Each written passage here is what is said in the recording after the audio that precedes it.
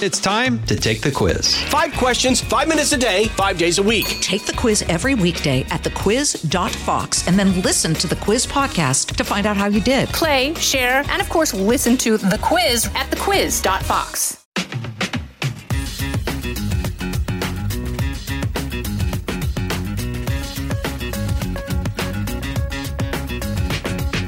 Well, welcome to the Jason in the House podcast. I'm Jason Chaffetz, and thanks for joining us because we're going to give you a little hot take on the news. We're going to highlight the stupid because, there's always somebody doing something stupid somewhere.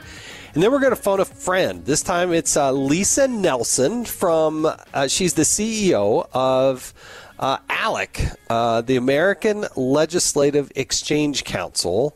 And they're just kicking off their annual meeting in Atlanta on the 27th, right as this podcast is being launched.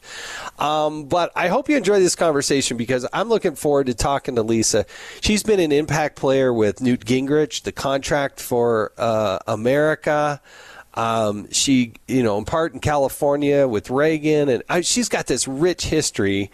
And now the CEO of ALEC, one of the most important think tanks that works behind the scene with state legislators and a whole array of policy that is good conservative policy. It's the principle of limited government and federalism. And so we're talking to her about all of that. She's a fascinating individual who really I leaned on while I was in Washington, D.C. and still do because she's one of the great thinkers and doers on this type of stuff. So I look forward to the conversation with Lisa Nelson. But let's jump into the news here a little bit. And, we've been talking about this for a few weeks where the president has some of the absolute lowest approval ratings that you could possibly have. And he seems to be mystified by this. Democrats seem to be mystified by it. I heard one prominent Democrat in the House say, how come people don't like us more? And you know what? I think the only and real obvious answer to that is that the policies that have been implemented have been contrary to what America wants to see done. It's the consequence of going through a campaign where the candidate sits in the basement, doesn't get any serious questions. They bypass one of the 3 debates on foreign policy. And maybe people overreacted a little bit to mean tweets. Everybody has to answer that question themselves. I'm just saying that why are we surprised about Joe Biden? There's been all kinds of adjectives and things thrown out. More and more you see in the news, Democrats complaining about the low energy, complaining about how foolish, how poor the communication is, how the policy doesn't fit. That's the same Joe Biden that was in office for 48, close to 50 years. There's no surprise there. This is a guy who had to drop out of the 1988 presidential campaign because of plagiarism. It's not as if he was the great orator of our time. And Kamala Harris was in about 8th place, even in California, her home state, when they were getting ready to go through the primary. She had to drop out before they started voting because of lack of support. She wasn't exactly garnering big crowds and enthusiasm and didn't offer policies that were like, hey, America. Certainly not like Bill Clinton or Barack Obama did, not even in the same stratosphere as those people. So when all of a sudden Joe Biden and Kamala Harris are the leaders of the ticket, why are the Democrats suddenly surprised that, his age is a problem? Well, it's not ageism. Don't engage in ageism. It's the fact that he's in cognitive decline. But was that a surprise 18 or 24 months ago? No, it wasn't like that at all.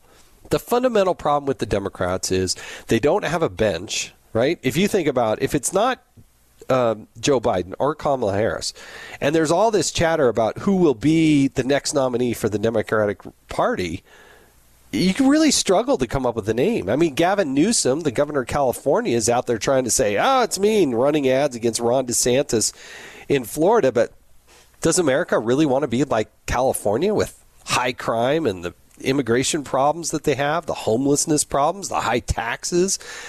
I don't hear people clamoring. We talked previously about the U-Haul factor.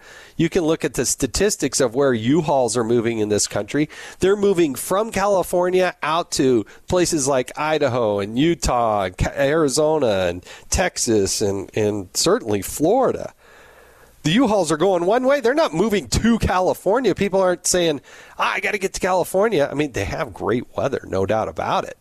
But it's not as if America is flooding that direction because the quality of life is so good there. So is that really the answer? The point is, who is up on the bench for the Democrats? We're not even halfway through the Biden-Harris administration. Another factor is, how many people, here we are, we're going into the election in November. Trivia question for you. How many people that are on the ballot has the president endorsed going into November? He's the sitting president of the United States, the leader of the free world. Last time I read, do you know how many endorsements Joe Biden had of Democrats running for re-election? 3. 3. That's not 3 in each state.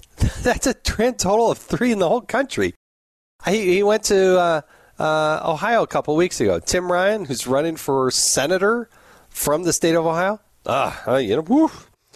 Scheduled a little busy. I had a previously planned thing. Stacey Abrams running for governor of Georgia. She couldn't make it. She had a previous engagement. I mean, they're running away from this president, and we're not even halfway through his first term. That's how bad it is. When you have poor policy combined with inadequate and embarrassing communication, you've got a non-dynamic leader. Guess what? You have a loser on your hands. And those are the Democrats. And Democrats, you're the one that picked them. You and you alone. And you have no bench. You have nobody who can actually, that everybody's saying, ooh, I bet they could do it, and they'll do it better. All right, so enough about Joe Biden and Kamala Harris, but that's my take on it. I don't think that's going away either. I want to go over and highlight somebody. I wasn't going to put him in the stupid category because I actually thought that was kind of cool. I want to bring you some of the stories that maybe you wouldn't have seen otherwise, but over on foxbusiness.com, Christian Cavalletti, age 50, from Milan, Italy, he has amassed the largest collection of Pepsi cans in the world, according to the Guinness Book of World Records. How many cans of unique cans of Pepsi does it take to have the world's largest Pepsi can collection? Think of a number. The real answer is 12,402. So Pepsi's operating in something like 80 different countries and has all different types of Pepsi-type products. And he has the first ever Pepsi can edition from 1948, a 1960s prototype that really is pretty rare, a reproduction of a space can, which was made in 1985 for a space mission known as Space Lab. He's also I'm sorry. I don't want to offend anybody, but it started to make me laugh. He is a member of the National Pop Can Collectors Club and the Pepsi Cola Collectors Club. I'm sure every good American is a member except me and my wife, Julie. And he hopes to turn his collection into an exhibit for the public. He is in Milan, Italy. It might be a little tough to go to, go to see the Statue of David and go see the Pepsi can collection, all in one good trip to Milan and Florence and Rome. You just kind of go and do the whole gambit there, and the Colosseum and the Mona Lisa and, all those. The Mona Lisa is actually in New York, but all those different, the Last Supper up in Milan. But yeah, hats off to Christian for collecting 12,400 cans of Pepsi. All right. That I just thought was cool. Didn't even get to our next category because, you know what? It's time to bring on the stupid. Because there's always somebody doing something stupid somewhere. I just can't get enough of Jill Biden referring to somebody as a breakfast taco. Okay, people make mistakes. I make mistakes. Everybody I know makes mistakes. And things you say, and you're like, ooh, I want to put that back in the can. I didn't mean to say it. Didn't mean to say it that way. I can think of some that jump right off the top of my head. I feel bad about them, But you talk in the public enough, that's going to happen. The reason this one falls into a special category of stupid is the fact that this was a pre-planned. It was in the teleprompter. It was not impromptu. Jill Biden is reading the teleprompter. Now, when you're the First Lady of the United States of America, there is layer after layer after layer after layer of bureaucracy that looks at the comments before they get read. It's not as if she misread, which is oftentimes what we hear with Joe Biden. She read what was actually written down. That's why it falls into this special category of stupid. All these people look at this and say, nothing wrong here. Now, I know the communications director is like moments away, if not having just stepped away. But she, come on, this whole communication apparatus is supposed to be the best in the universe. And it's not. That is so bad. The second one I want to bring on, as we're bringing on the stupid, guy shows up on my list way too often, but LeBron James. He's on camera. He's talking about Brittany Griner. She's the one that pled guilty in Russia and I think she was sentenced to something like 10 years. Now, I know they don't think they should be in jail. I know maybe she wasn't the biggest fan of the United States before she went to there, but she really wants the United States and Joe Biden to help bring her home, and I'm sure the administration wants to bring her home. But LeBron James, talk about an idiot of his time. This is his quote. Now, how can she feel like America has her back? I would be feeling like, do I even want to go back to America? This is the quote of LeBron James. America has been so good to LeBron James. And time after time, I hear him dishing on this country as if it's not the greatest country on the face of the planet. LeBron, if you feel that way, and you were talking about Brittany Griner here, but if you feel that way, you're more than welcome to move to Calgary or Costa Rica or China, where you think so much of. Shanghai is really nice this time of year, and I'm sure you'll do really well in their basketball league over there. But come on, now, he's apologized for it and wants to pull it back, but this was on a trailer. This showed up on a video. He, again, wasn't necessarily reading something that was written down, but didn't back off of it until America kind of rose up and said, are you kidding me, LeBron? Really? That's the message here? Vladimir Putin's just got to be laughing about how this thing's going down. He's getting all his money out of the world. Instead, that is doing nothing to help bring her home. You know who did bring people home? Donald Trump. 55 times we had detained Americans around the world.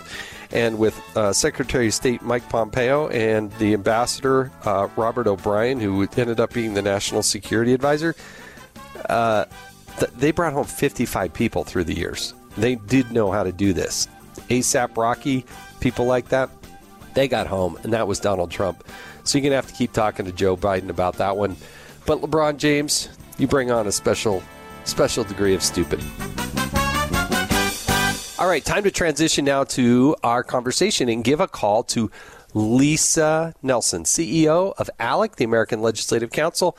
Fascinating background, Newt Gingrich. I want to get the story out of her. But for right now, let's dial Lisa. Hello, this is Lisa. Lisa, Jason Chaffetz here. Thanks for letting me take part of your day. I appreciate it. Well, I'm happy to hear from you. It's good to hear from you. Where are you? I'm at a secret, unknown bunker out in the western United States. It's highly classified, Lisa. You know that. And I'm inside the Beltway where nothing good happens. You are in the Devil's Triangle. You're right there in the Beltway.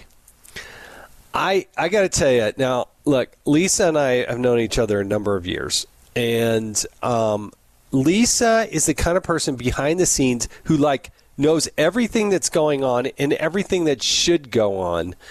She has this wealth of experience, and I was very fortunate early on when I got to Congress to get to know Lisa and lean on Lisa because you got some game.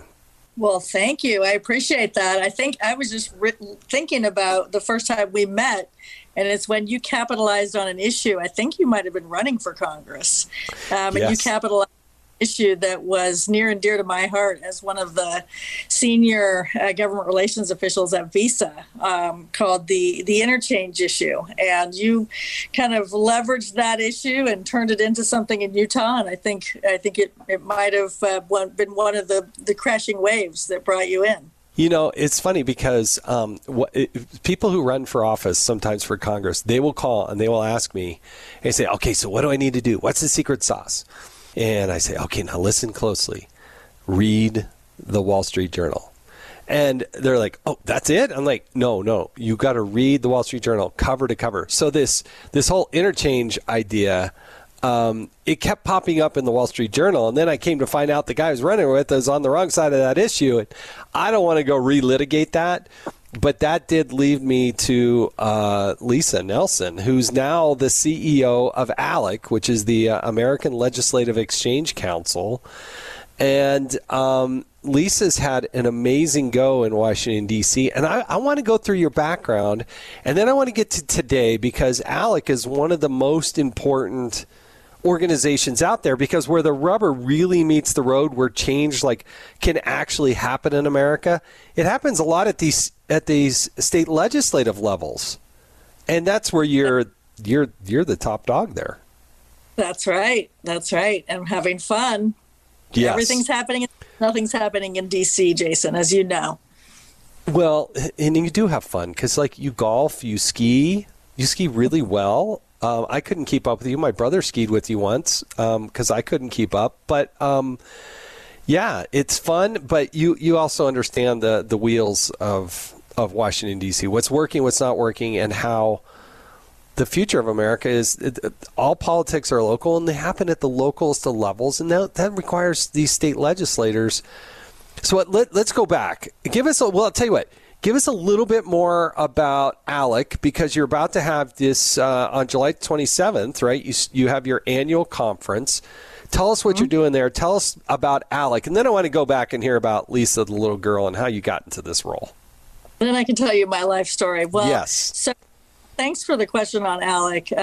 It's an easy and fun one to talk about. It is our 49th annual ALEC meeting, and they take place all over the country every year. This year is in Atlanta, Georgia, which seems to be the hotbed of politics.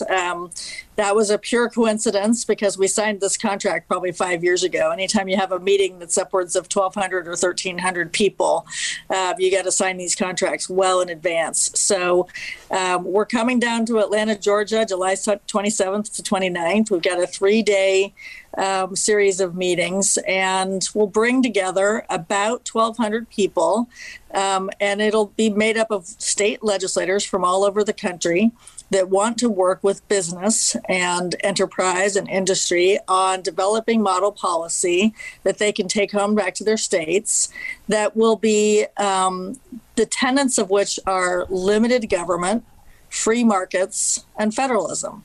And by federalism, I don't mean D.C. federalism. I mean the true sense of the word, the constitutional sense of the word, which is states' rights. So you can imagine we're a nonpartisan organization. We have Democrat members, but less and less of them because the way the parties are kind of, spreading out. There's less and less Democrats who believe in limited government, and they're looking for government solutions. But what we always try to do is find the solutions to whatever the problem is, whether it's healthcare, whether it's education, whether it's tax relief or budgeting. We try to find the solutions that would mean the least amount of government intervention, the least amount of government regulation, and what would push the power back to the states. So that's essentially what we're doing. Our issues range all the way from healthcare to education, as I said, to communications and technology, to free speech, to campus curriculums, and then, of course, our bread and butter issues, which are the tax and fiscal and regulatory issues. So, when you're a state legislator and you start to rise the ranks, you very quickly understand that ALEC is like this think tank, this bank, if you will, of ideas. Because I think a lot of state legislators, I don't know, a lot of federal ones too, they decide, hey, I'm going to go run. And then they're like, wait, where do I go for solutions? I got to really think this through. I would lean on, for instance, the Heritage Foundation. And I thought, oh my gosh, they got a treasure trove of research and things that I can look at. And ALEC does that as well. And the general public probably doesn't know a lot about it. But in terms of thinking things through understanding best practices, understanding that, hey, maybe Pennsylvania did this and Florida did that and Georgia did this, but Arizona's doing that. That's what's collectively is really, really strong. And that's, you as the CEO, you got to bring all that together. Yeah, that's what's so cool about the organization. And you're right, not a lot of people, we're not a kind of household name, certainly.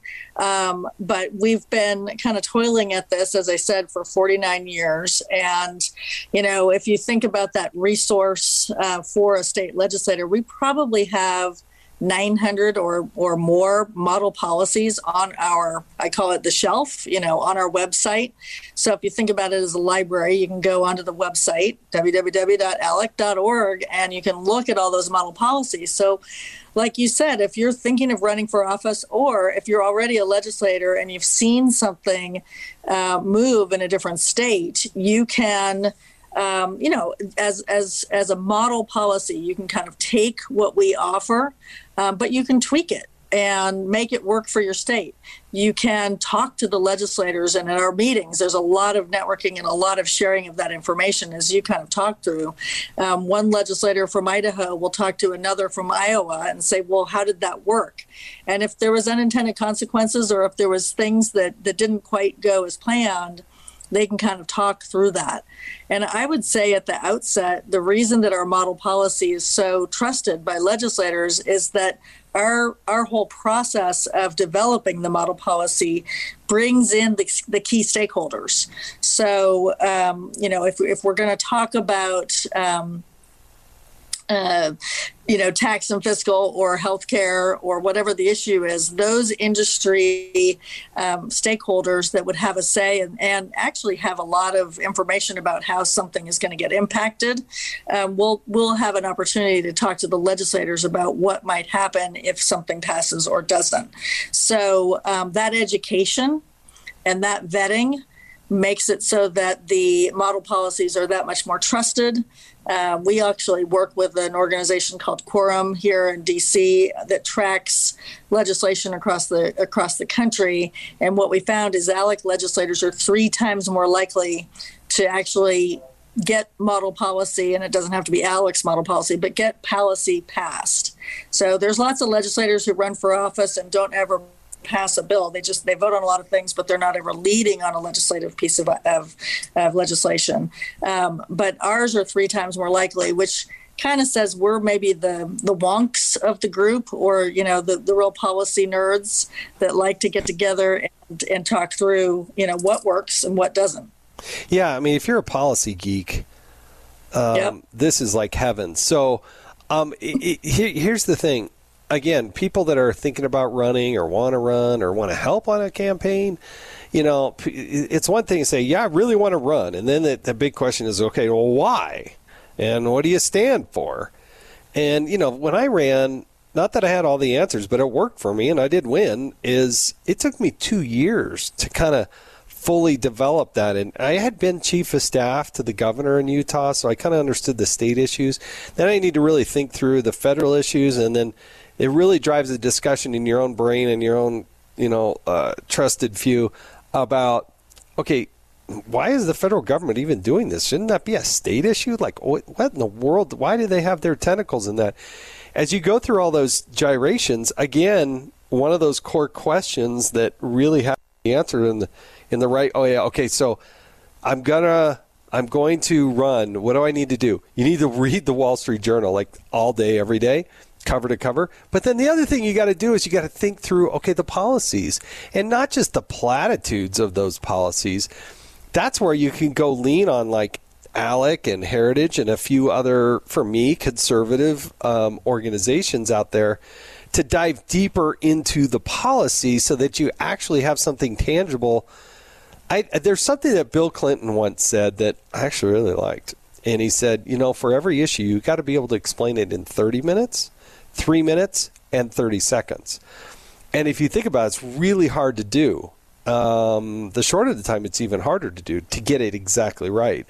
But the principle is right, and that's where I think ALEC is just... I'm so glad. How long have you been there? You've been there now for a few years. Oh my gosh, I've been the CEO since 2014, since the end of 2009 years. And I would just say, to what you were saying, when a legislator first decides, or when a citizen decides to run for public office, and it doesn't have to be state legislature, it could be school board or city council or something like that, something is going to pique their interest. It could be what the heck is happening in our schools or my child's school. And I think I need to pay attention. And then, paying attention all of a sudden, develops into, I need to sit on the school board. And then, wait a minute, I need to do the appropriations of this funding for the school, and stuff like that. So there's a lot of decision making. And I would say that our legislators, go through that process. And then they've got to kind of think through, well, how would I vote? How would I vote on an issue? And I think that's that process that you were talking about when you were chief of staff to the governor. You're thinking through, the governor's putting his name or her name out, on the line on a particular issue. How would I cross that line? And what would I say about that issue? So you start to formulate what's important to you. And I will say that some of our members come to ALEC because they're an expert in something. They're an expert in budgeting, or they're an expert in civil justice or tort reform, and then they become a leader within ALEC on that issue. And there's that, breed of legislator. And then there's other folks that come here because they're not an expert and they want to learn about that issue. We had a legislator from Wisconsin who was a nurse, and she got involved because of her child's school. This was probably 15 years ago, but she got involved because of her child's school, and she asked a simple question and didn't like the answer. She got very involved within ALEC and the education task force, and then became, just kind of in a twist of fate, the chairman of the healthcare task force because she'd also been a nurse. So she was able to kind of hone her skills in education and really learn about the conservative solutions for education, which are, we love public schools, we love private schools, we love charter schools, we love parochial schools, so it's all of the above. And she was able to kind of hone that in, understand the issues within education and some of the ups and downs with the public schools, but also the challenges with charter schools and school choice issues. But I would say that every one of our members comes for a different reason and then hones those skills as they are involved. One thing, I can't remember if you had remembered this or not, but the other thing about ALEC is that we have about 90 members of Congress right now that are former ALEC members, and 13 U.S. senators. And I think last count, it was 7 sitting governors. So, when you get that political bug, or you want to serve in public office, oftentimes you can kind of get schooled up at the state level and then become a candidate for higher office as well, which is kind of neat to see. You're listening to Jason in the House. We'll be back with more of my conversation with Lisa Nelson right after this. Hey, folks, it's your man, Keyshawn Johnson, here to talk about Angie, formerly known as Angie's List, your go-to home services marketplace for getting all your jobs done well. Now, you might be wondering, what exactly is Angie?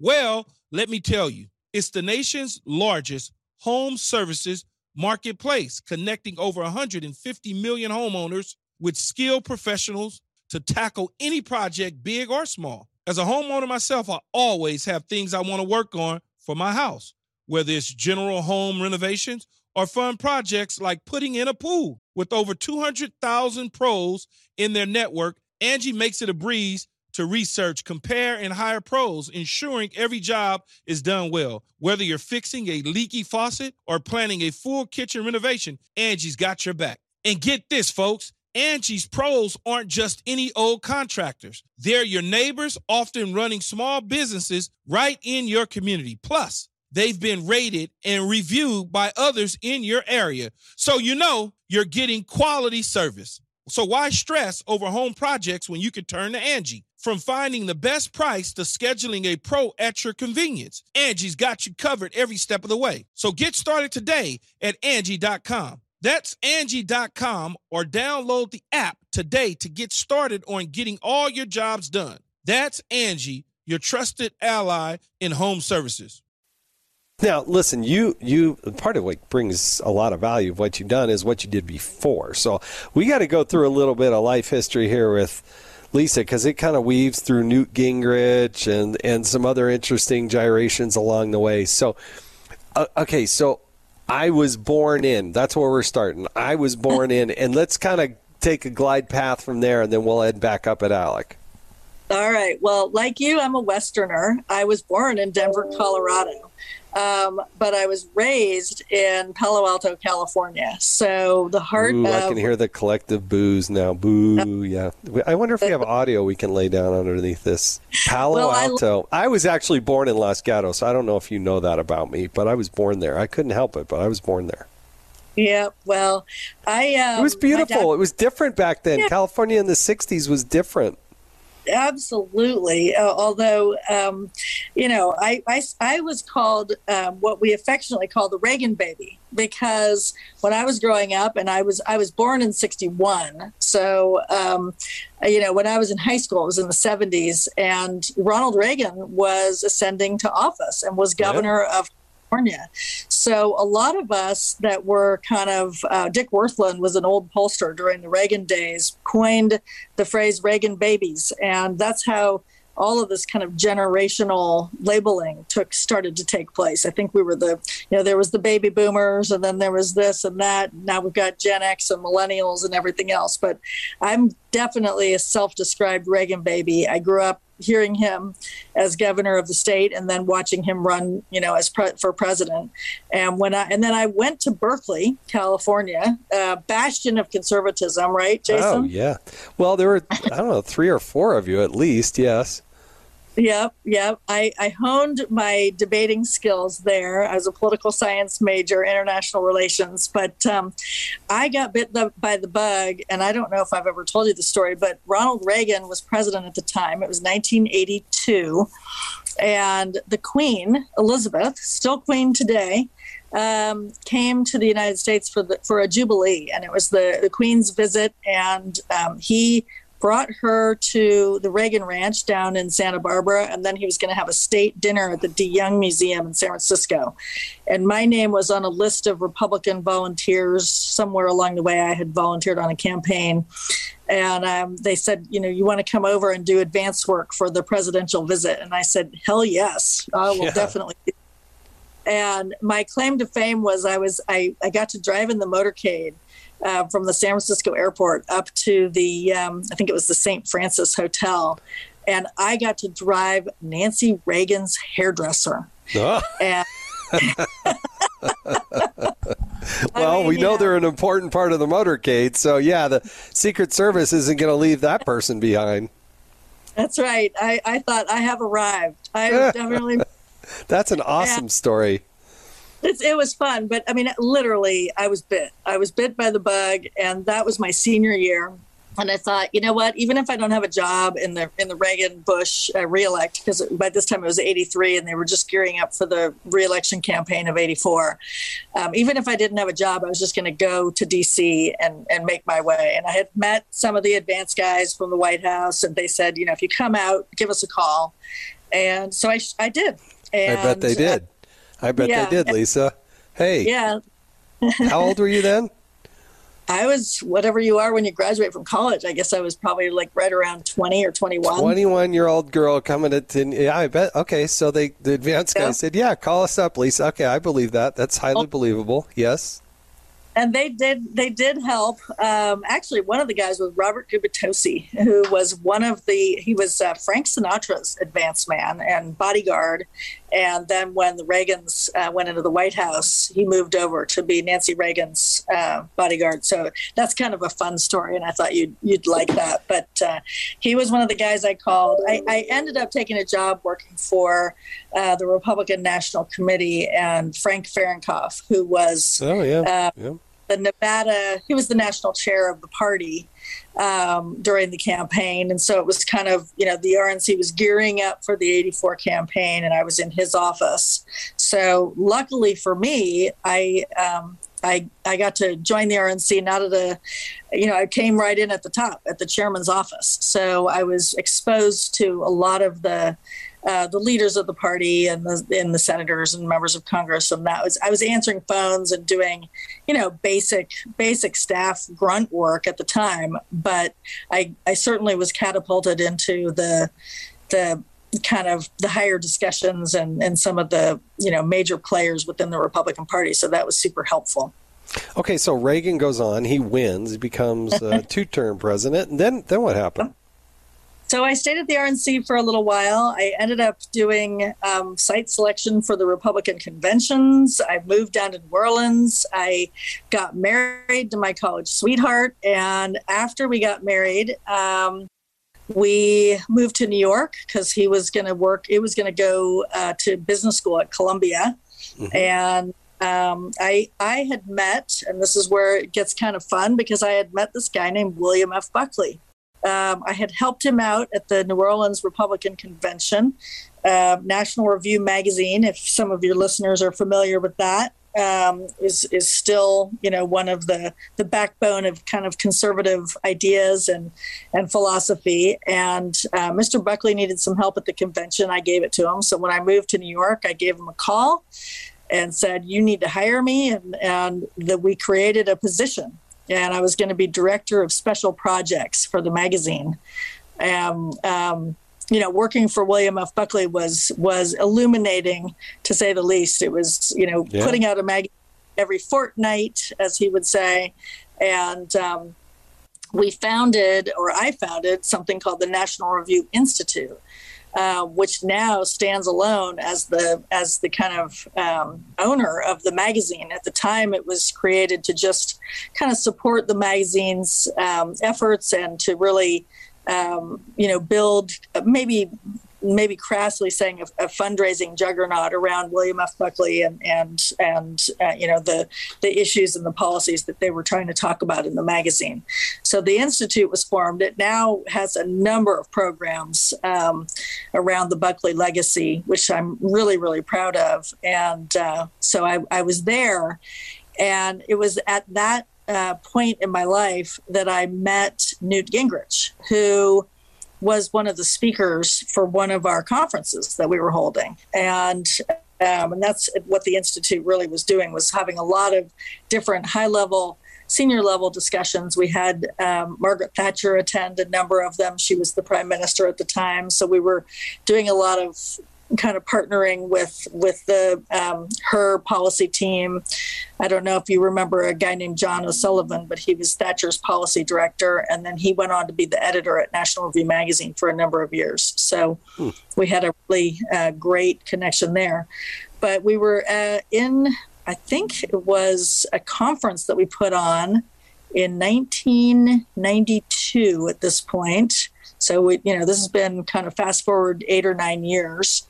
I met Newt Gingrich, and I met another woman by the name of Gay Gaines, who is a Florida political operative and fundraiser, and is very involved in a lot of things that go on in Florida. And they asked me to come and run GoPac, which was the organization that Newt was chairman of. That was at that point focusing on this little project called the Contract with America. And Newt had already done a lot of research and a lot of background study on what it would take to have a Republican majority in the House of Representatives. And that hadn't happened. I mean, people got to understand, that was a far-fetched idea, because Democrats had been in control of the House for how many decades? 40 years. It had been 40 years. Wow. At 29 or 32 years old by this time, I had only lived in an America that had a Democrat-controlled House. Crazy.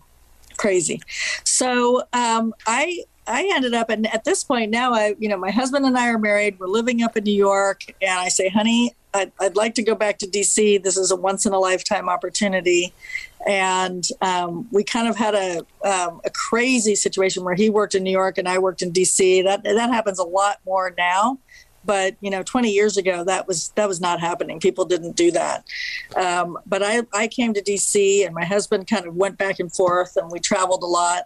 And I ran GoPac, and lo and behold, 1994, after a lot of hard work and the contract with America, and we can talk about that if you want to, but we won. We won. We were down in Georgia on election night. I was pregnant with my second child by this point, and it was 4:00 in the morning, and there was about 40 or 50 of us in the war room there, and we didn't go to bed that night. It was just absolutely insane, and nobody thought it could happen. Like you said, this was a far-fetched idea. People were making fun of us, thinking that we were crazy, but we took the majority in the House that night. I mean, that contract with America, that was everybody thinks like, oh, let's just replicate that every year and it'll be easy. But that was also a really kind of innovative idea, but also the blueprint that actually did affect about as much change as we've seen in a long, long time, because there was a mandate to actually go implement it. Well, what was so inspiring, and Newt's brilliance on this was not only did he develop the contract with America, which was a line by line item of things that he would do that all had approval ratings of 70-75% or higher. So he right. looked for ways to kind of bring Americans together. He looked for kind of those binary choices where you're, how could you not be for, lower taxes? How can you not be for better education? So the platform itself was really a great platform. But then the brilliance is, and he said that in the first 100 days, he had a whole separate list of all the things that they would do if they were in the majority. And that's risky, because, gosh knows, you don't have total control over anything in Congress. But the things that he put out there were a lot of process issues, a lot of things like cleaning up at the time, and I don't know if the audience remembers this, but there was a lot of scandal after 40 years of Democrat rule. There was the check writing scandal. There was the post office scandal where, people were using the franking for different things. I mean, there was a lot of things that were going on that are a lot more, tightened up now. But a lot of those process issues were the ones that he said in the first 100 days, we're going to clean this house up, and we're going to really make sure that our process is transparent, that, Americans know what's going on. He communicated with the press, every day, all day, very communicative. And I think it just was it was really revolutionary in the way that he. So, I mean, it was revolutionary, and it was effective, and it changed the trajectory of the nation. And so once you won, what was your role moving forward? Well, so he became speaker, Newt became speaker, and I was still over at GoPac. And a couple months later, I guess, I was fielding a lot of press calls and a lot of, things around, just the election results. But I came into Newt's office in the speaker's office as the head of public liaison. So essentially what that means in kind of Washington speak is I ended up being the liaison to the business community. And that's liaison, in loose terms is making sure that if we're talking to the business community about something that, everybody's getting those messages and hearing what we're saying, but also being, kind of incoming and outgoing. But I did it with the business community. I was liaison to the governors. And interestingly, and fast forward to where I am now, I was liaison to the state legislators as they were working, with Congress on things. I would say that role as liaison to the governors was really important, because what Newt was able to accomplish on getting welfare reform passed, and Bill Clinton finally signed it after the third time. He takes credit for it now, but it took 3 times. He vetoed it twice. The same bill. But that welfare reform bill, there was a lot of work that had to go on between Congress and the states. And so Governor Schaefer of North Dakota, Governor Engler of Michigan, Governor Tommy Thompson of Wisconsin, those were the real people that carried a lot of heavy water on making sure that the states were well represented in that negotiation. So, needless to say, Lisa Nelson is right in the thick of all this, as you've always been. And then you continued on. You worked for Visa, right? Well, then I went to the dark side after all my public service, and I think I left the Hill when Newt stepped down as Speaker. I ended up going to work for AOL, America Online, as I had 5 different offers. This was the one that I thought was kind of the sexiest and the most exciting because the internet was just coming on. When I was in the Speaker's office, I tell our interns here at ALEC now, we had beepers. We didn't have cell phones. It's true. We had pagers, yeah. Literally operated with beepers, and if we needed to be someplace else, we got beeped, and it would tell you a location, and you'd run over to that meeting or whatever. But I went to work for AOL, and I was there for about 8 years. And in the course of those 8 years, it became AOL Time Warner. And then a couple years later, within that 8 years, it became Time Warner. So that was a very interesting time to kind of see the convergence of internet and content.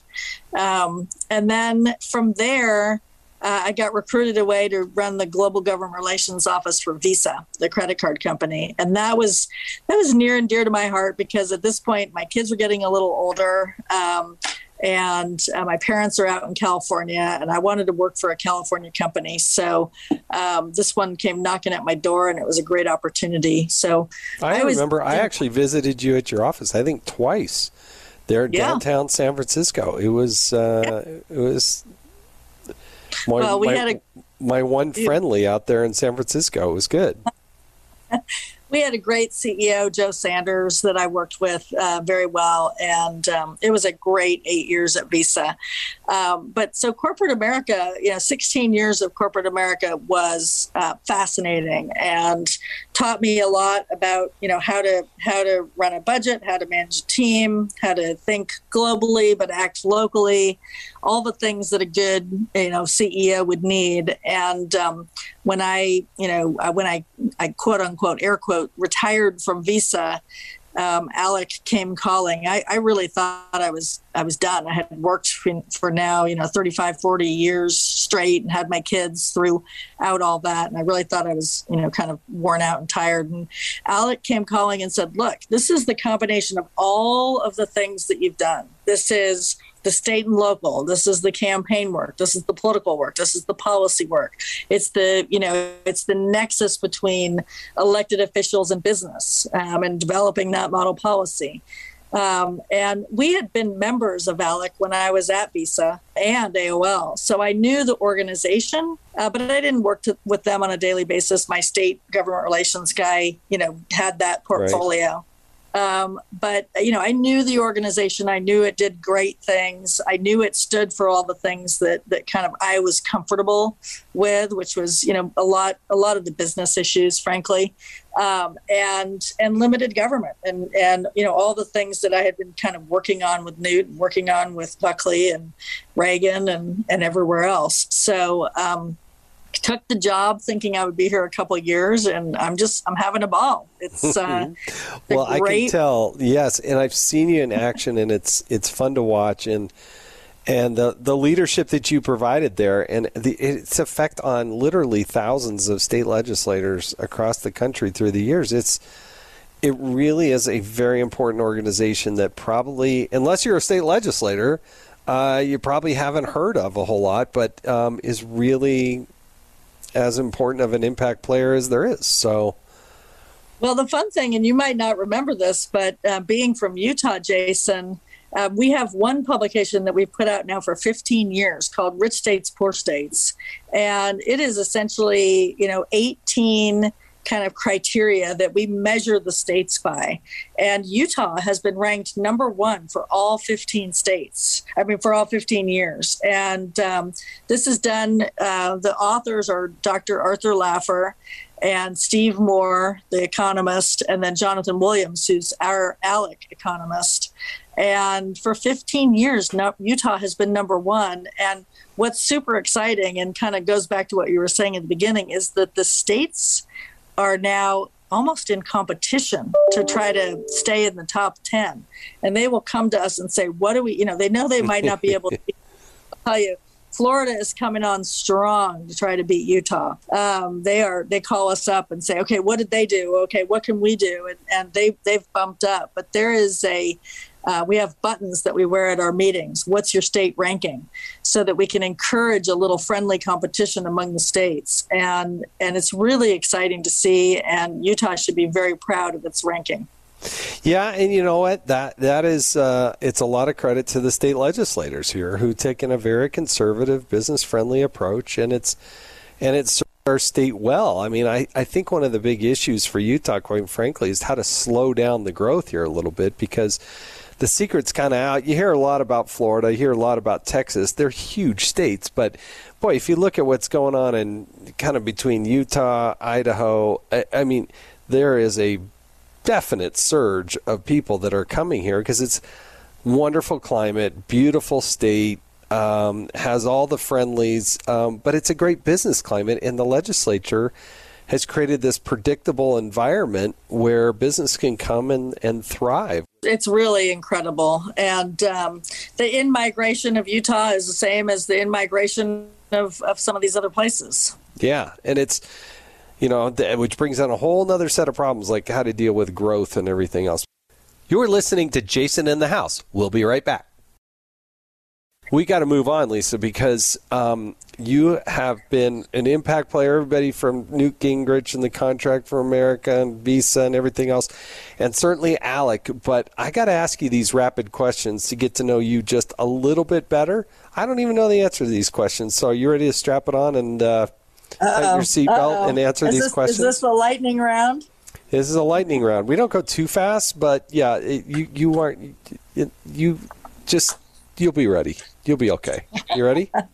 Okay. First concert you attended? Oh my gosh. Probably the Grateful Dead. I've been to 18 Grateful Dead concerts. That's my Berkeley. Yes. You're a deadhead. You and your husband, I can just see you there in your tie-dyes. That's good. I'm impressed. When you graduated high school, what was your high school mascot? We were the Vikings, the Palo Alto Vikings. Because there were a lot of Vikings in Palo Alto at the time. Oh, yeah. It's a big green and white ship. And we for the homecoming weekends, we used to make the floats at my house. My parents they traveled a lot, so we had a lot of parties at my house. Little Grateful Dead playing in the background. I get it. All right. Yeah, that makes sense. Who was your first celebrity crush? Oh gosh, probably Ronald Reagan. How geeky is that? Oh my gosh, I think it. I'm not saying that just for your audience, but I think Ronald Reagan was my crush. I still have a crush on him. I will tell you that is the second geekiest answer. The first goes to Kennedy. Kennedy, the host of, she does a Fox Business show. Yep. You've seen her throughout the network. She was at MTV. She told me, this is before she was at MTV, she had a crush on Dan Quayle. She said she had a poster in her room. Who makes Dan Quayle posters? She had a Dan Quayle poster in her room. That is the geekiest answer I've ever heard. From somebody I'd never expected it from. I'm a little embarrassed to admit that, Kennedy, but that's okay. Seriously, who makes Dan Quayle posters? But I mean, they don't really show up in your cereal box. I don't know. That was my favorite. Anyway. What was your very first job? I'm not talking about, hey, your mom or dad saying, hey, Lisa, take out the garbage. What was the first kind of real job that you had away from home? You know what? This is an interesting one because I think it's part of kind of almost who I am. And I lied on my application, Jason, because I've always been one of those people that likes to have my own money. And when I was 15, I wanted a job over at Stanford on campus in the Tressiter. It was called Tressiter Union, and it was the hall where the cafeteria was for the Stanford students. And so I rode my bike over there. I lied on the application. You had to be 15 and a half, and I was not 15 and a half. But I got the job, and I flipped burgers and put pizzas in the oven for the Stanford students at Tressiter Union. And then my next job, which ended up being, I think maybe even a catalyst for why I'm such a kind of capitalist, was I sold shoes at the Stanford Shopping Center at the C.H. Baker shoe store. And it was the first time I was taught about incentives. And if I sold more than 3 pairs of shoes in a night, I would start to get a percentage of what I sold. And when I started learning about how much money I could make, I mean, I had everybody in the whole town coming to buy shoes from me, and I was making a ton of money. But that kind of incentive and that taught me a lot. And I think that still to this day, it's about individual responsibility and incentivizing success. Yeah, it's amazing. And then you hear stories sometimes, well, started doing so well, they told me I couldn't make so much money. I'm like, you guys are idiots. But that is a great story. I think if I had to fess up to, I'm pretty sure I lied on my first application too. Because you know what? There was no internet. There was no verifying that I was 15 and a half. And you didn't have a driver's license because you weren't old enough to drive. Yeah, so, I rode my bike, over there. Yeah. I went straight over from high school. It was not a problem. I mean, my mom laughs about the fact that I went ahead and did this on my own. They didn't know I was going for a job interview, and I came home and said, "Oh, I've been working at Stanford Tressiter Union for a couple months," and they were just like, "Wow, we thought you were hanging out with your friends." So. Oh, my parents thought it was the greatest thing in the world that I kind of lied on my application. They bought me. I had a moped. This is going to the General Cinema Corporation. And it was just a few miles from our house, and it was Arizona in the summer. And this was not like a Vespa, where you just, turn your handle and there goes the juice. Oh, no, this is one of those pedal ones where you had to pedal it really fast in order to kick on the engine.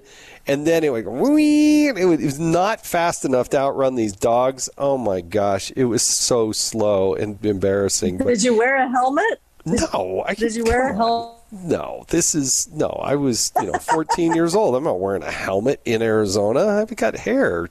So, right. No, I didn't. But I had to come home at like 1:30 in the morning, and my parents were tired of picking me up. And so I'd drive this Vespa in the middle of the night. The dogs would come running after me. This same stupid dog would come out after me every single time. There's no getting around him. He'd love to chase me. I'd kick him. He'd try to bite me. It was just unbelievable. Anyway. All right, let's keep going. Dogs or cats? Dogs. Although I did have a cat. But I had a cat named Reagan. And we had a golden retriever. I know, it's embarrassing. And then we had a golden retriever named Maggie. And she passed away, but I've always been a dog lover. We don't have one now because we do a ton of traveling. I gave my 2 dogs. We had cockapoos to my parents out in California, so they kind of take care of them. But Maggie was the golden retriever, and Reagan was kind of an alley cat that we got when we were living up in New York, and she ended up being so independent that she left us. She just went off and did her own thing. I think she got better food someplace else. Yeah, decided to lead a cat's life. Yeah, all right. So if you and your husband could have you're going to have dinner, and you can invite anybody, dead or alive, anybody over to break bread and share a meal with, who would it be? And I'm not letting you pick Reagan again. So somebody other than Reagan. Oh, God. This is one of those tough questions. It's one of those philosophical. It is. I've spent some time with some pretty amazing people, with William F. Buckley and Ingrid. But this is anybody in history. Steve Case. Anybody in history. I think right now I might like to sit down with Queen Elizabeth, and she's still alive. Because she's been, at the seat of power for so long, and she's seen so much. And I might her like to impact on the world. Yeah. Yeah.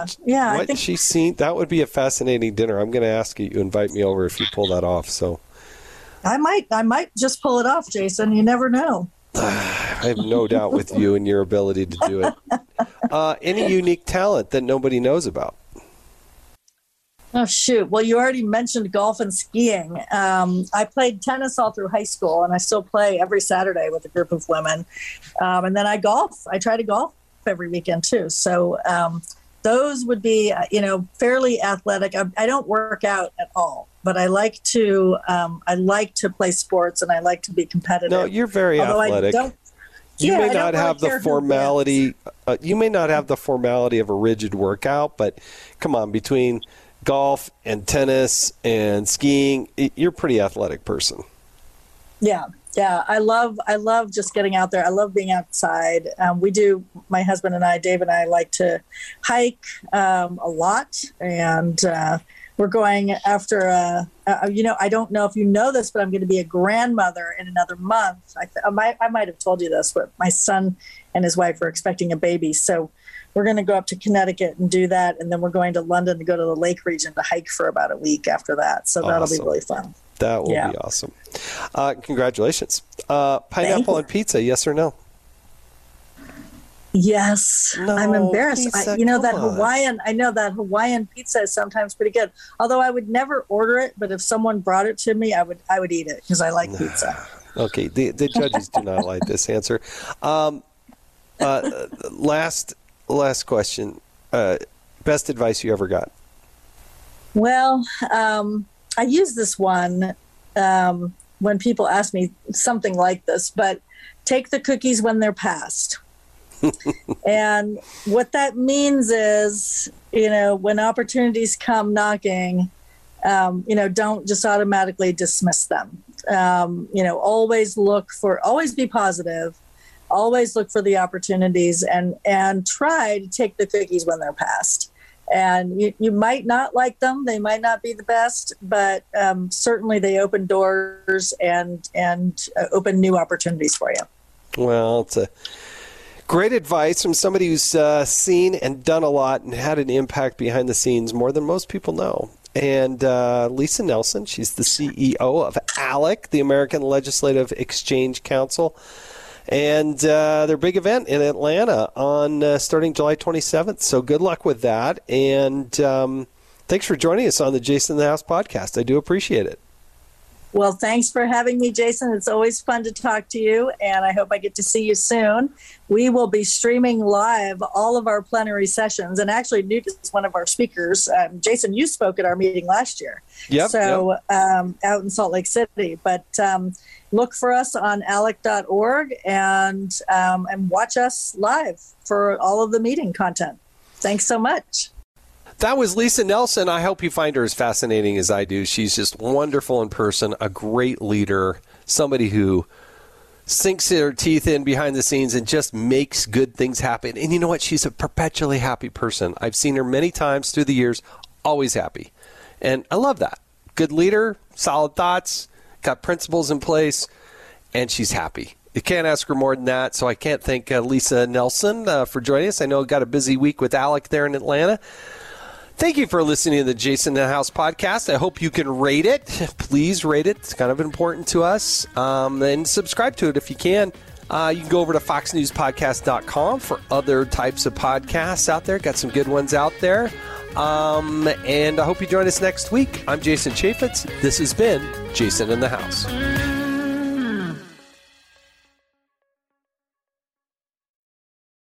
From the Fox News Podcasts Network. Subscribe and listen to the Trey Gowdy Podcast. Former federal prosecutor and 4-term U.S. Congressman from South Carolina brings you a one-of-a-kind podcast. Subscribe and listen now by going to foxnewspodcasts.com.